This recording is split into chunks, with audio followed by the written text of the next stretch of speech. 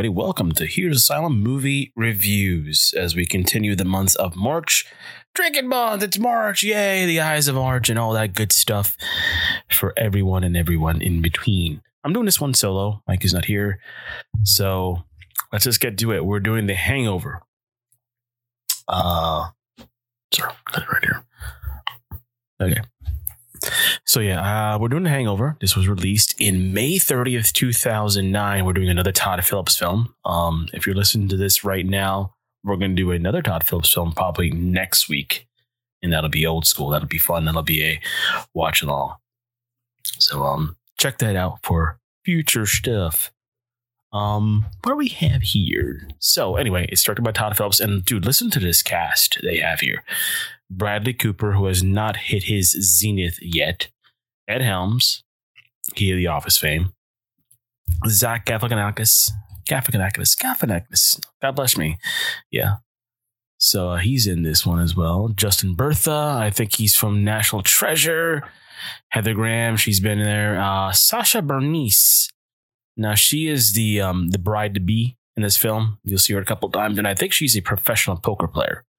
She's been around the scene. So, Jeffrey Tambor, well-known King Jong. Rachel Harris is in this film. And if you guys are big Lucifer fans, Rachel Harris is the therapist. In this film, she is the bitchy wife of Ed Helms. So, good stuff in this one. And, of course, Mike Tyson. This film had a $35 million budget, and it brought home $469 worldwide at the box office. Hence the two sequels that came afterwards, which were not as good. Second one was okay, kind of almost a rehash of the first one. And the third one, I thought that's when they kind of shit hit the fan. Not as great, but I'm not here to talk about those two films. I'm here to talk about this one. So let's get to it. So anyway, 2 days before his wedding, Doug Billings, a cheerful yet careful bachelor, travels to Las Vegas with his best friends. Phil Wenrick, a sarcastic elementary school teacher. Stu Prince, the aforementioned Ed Helms, an apprehensive dentist.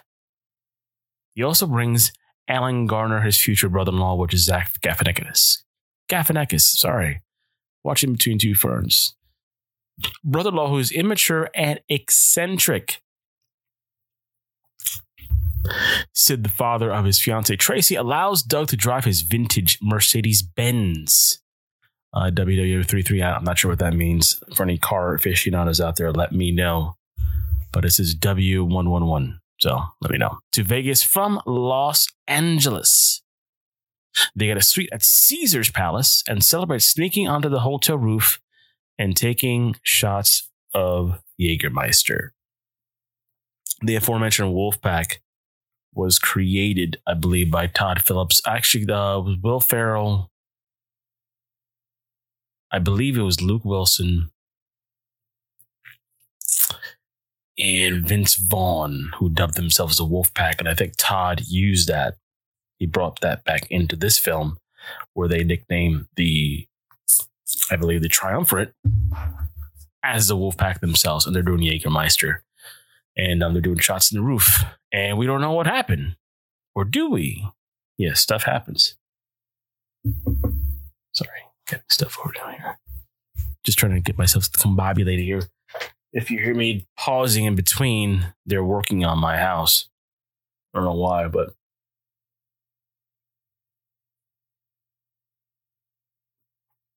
so I do apologize.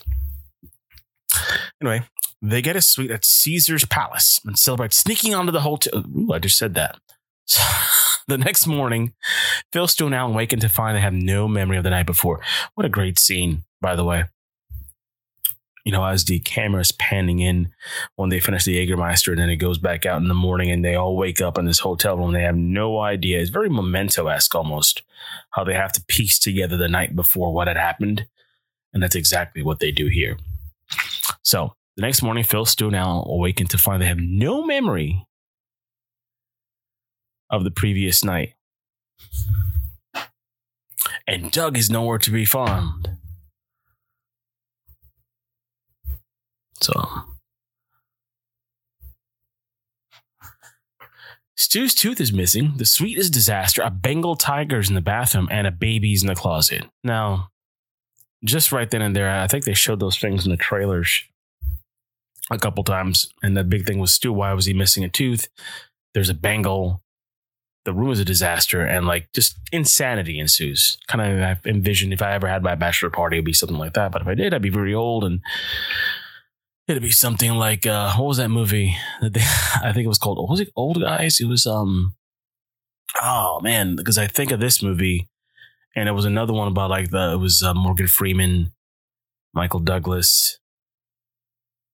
Ooh, I gotta look it up.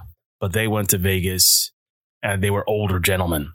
Senior gentlemen, and they went out and party. They didn't have like the exact same thing almost like The Hangover did, but it was a little bit along those lines. Anyway, back to the film. They see Doug's mattress has been impaled on a statue outside.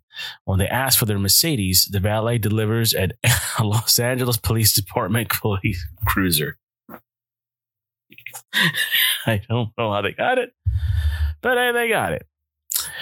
Retracing the steps, the trio travel to the hospital where they discover they were drugged by Rofidol? Well, it's roofies. You know what a roofie is? I took roofies, man, 20 years ago, 15 maybe. Don't do it, kids. But I think I went to Busch Gardens with a couple friends of mine. We did that, put it in our... we weren't doing liquor, but no, I think it was beer. Might have been beer. And we did that. We went to Busch Gardens, and whew, I just say it was good times. It was good times. Anyway, causing their memory loss, they went to the hospital from a chapel from the previous night. At the chapel, they learned that Stu married an escort named Jade. That's Heather Graham. And I'm a big Heather Graham fan. She was in Swingers. I believe she was in Entourage as well. She's done some other projects as well, but I'm a big fan of hers. She's aged very well. And I always remember her. She was the girl in Swingers and the girl that basically Jon Favreau got the number at the end of the movie. If you ever watched that movie, Favreau's whole thing was like he was trying to get over a relationship, and he just kept striking out, like just, everybody's convincing him to just change and just do this and you'll get the number, do that, you'll get the number. And eventually towards the end, he just said, screw it. I'm just going to do it my way. And, he scored the number with Heather Graham. It was good stuff. Good stuff. Despite being in a long-term relationship with his domineering, philandering girlfriend, Melissa, which is Rachel Harris, which, by the way, when I rewatched this movie, like I said, I did not recognize that was Rachel Harris. Because Rachel Harris, on Lucifer, she is almost the conscience and the soul of that show. That, basically they go to her for everything. Eventually, in later seasons, she developed, other stuff. I don't want to spoil it if you guys haven't watched it, but she's a really good character. Kind of like almost like the background of that show. And just to see her without the glasses and just being the bitchy girlfriend just kind of threw me off. Okay. Outside the chapel, the trio is attacked by gangsters demanding to know where is he. The bewildered, they flee and track down Jade, the mother of the baby. Excuse me. Then they are arrested by the police for having stolen police cruisers. Duh, if you're gonna have that, of course you're gonna get arrested. After being told that the Mercedes was impounded, the trio are released when they are unwittingly volunteered to be targets for a taser demonstration. While driving the Mercedes, they discover a naked Chinese man named Mr. Chow in the trunk, who beats the trio with a crowbar and flees. Alan confesses that he drugged their drinks to ensure they had a good night, believing the drug to be ecstasy. Hey man, sometimes you just got friends like that who want to have a good time, especially at a bachelor party. I think Mike has talked a couple times of his bachelor parties endeavors. So his heart was in the right place. Just took, the wrong drug. Next time you use weed, that'd be my suggestion to you guys. Then they are arrested by the police for having stolen. Oh, sorry, guys. I just missed a line. I need to do this a little bit. Okay, I got it. Return to their suite. They find Mike Tyson, who knocked out. Dude, one of the best cameos in this movie is Mike Tyson being in there. Hysterical. Apparently, the Bengal was his. And just, you never seen. I think you've seen Tyson in a couple movies, but in this movie, he just plays himself, but more relaxed, more chillax. And it was very well done. And orders him to return his tiger to the mansion. Stu drugs it. They load it onto the Mercedes and drive to Tyson's mansion. However, the tiger awakens midway and attacks them, clawing Phil on the neck and damaging the car's interior. They push the car the rest of the way to the mansion and successfully deliver the tiger to Tyson, who shows some security footage indicating that they didn't lose Doug until they got back to the hotel. While driving back, the car is ran by that black Cadillac Escalade. Because Escalades are always driven by gangsters. Manned by the gangsters from the chapel and Chow, who is their boss. God, he's so good in this film. Trying to think what Kim Jong has been on like so many things. I think he was in The Office, but he always stands out. Like any movie he makes a cameo in. I think he was in.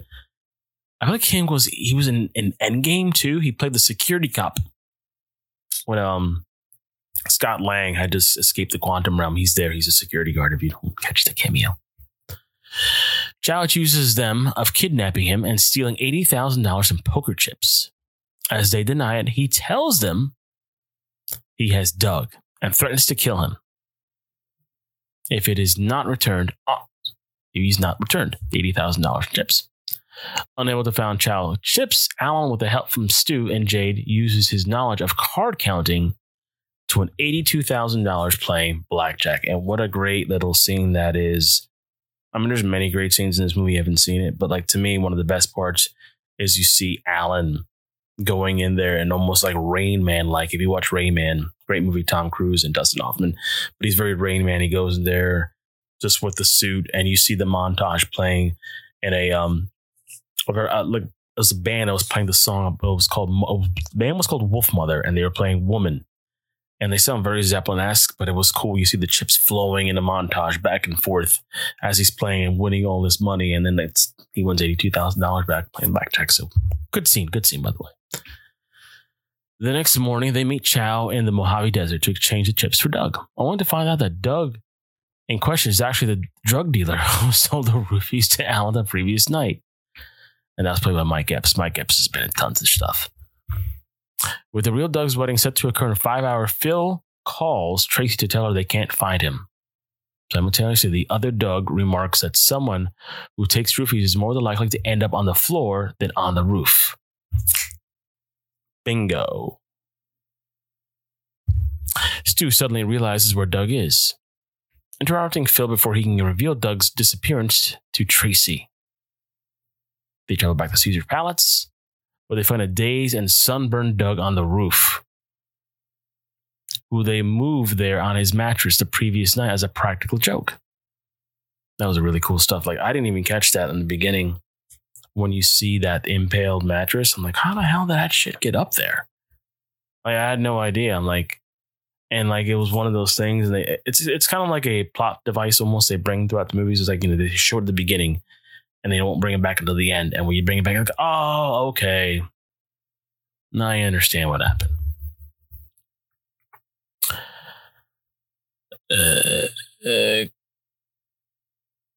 Where am I? Okay. Before leaving, Stu makes arrangements to meet Jade for a date the following week. Good, because Rachel Harris was a biatch in this movie.